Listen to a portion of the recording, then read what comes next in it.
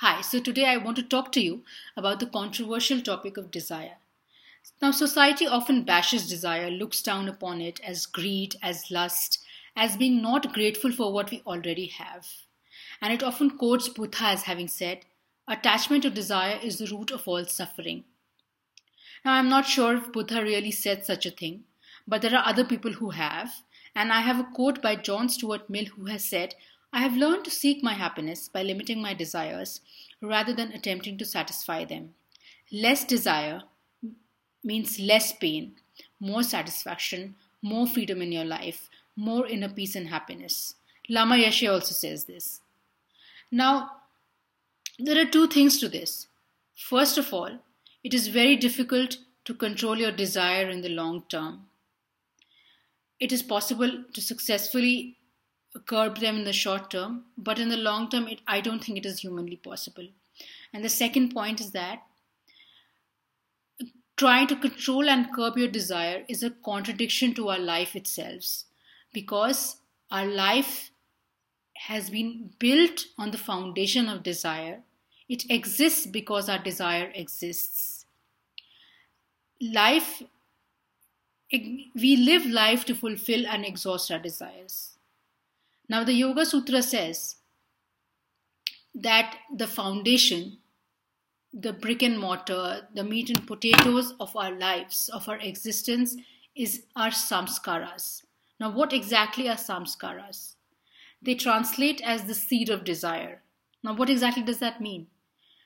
Now, these seeds of desires are the residues or the emotional leftovers of all our experiences that we are having in this lifetime and all in our past lifetimes.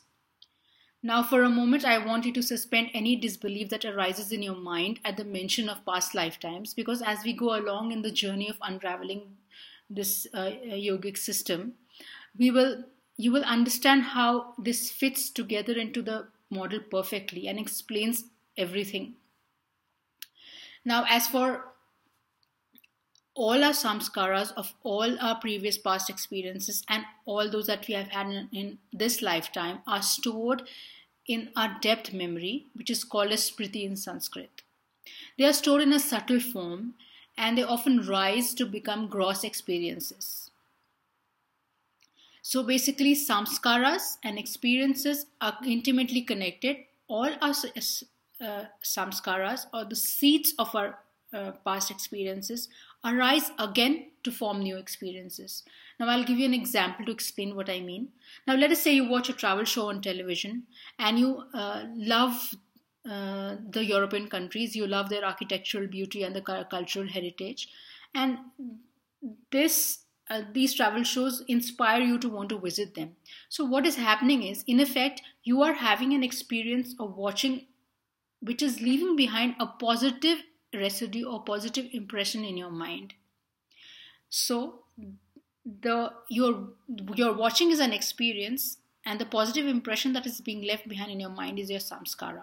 Now, this samskara is stored in your psyche, and it will give rise to a further new desire. Maybe you will want to visit Europe for yourself one day and experience for yourself the architectural beauties and the cultural heritage of Europe.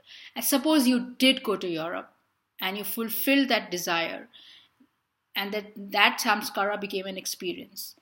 Suppose you loved it, and that experience created a further new emotional residue in your mind, where you want to wish to live in Europe now, where you want to relocate to Europe, maybe for studying or for work, whichever way. So this experience led to a new samskara, which probably will lead to another new experience where you will move to Europe. Now, this is a positive samskaric cycle where positive residues are creating positive experiences. Now, this can happen in the negative sense too. So in the same vein, let us consider another country that you watched about in the travel show, and suppose it is a strife-ridden country in the Middle East, and you developed a dislike for it. You would never want to visit it probably because of the way people are being treated there, the human rights atrocities there. Let us say, unfortunately, you are forced to travel to that place, and your suspicions are confirmed. You have a very bad experience there. You experience firsthand human right atrocities, and possibly with yourself. And so the negative impression that you carried about that place solidifies further, and it converts into a bad experience, which further leaves a bad residue. Now, let's say on the other hand, you did go there and you had a very pleasant experience. You were treated very well. You loved the people there. They were very hospitable, and you realized that what you were watching on television was probably not true. So what now happens is that your older samskara, which weakens, and the new experience that you have creates a new impression now, which is positive, whereas your older samskara was negative. So you see what happens is that a samskara creates an experience, and that experience creates a new samskara, which is again the seed for a new experience. So basically, we start from a seed, it grows into the plant of desire. That plant grows into the tree of experience. That tree bears the fruit of new desire, and that fruit again gives new seeds, and the cycle goes on and on and on.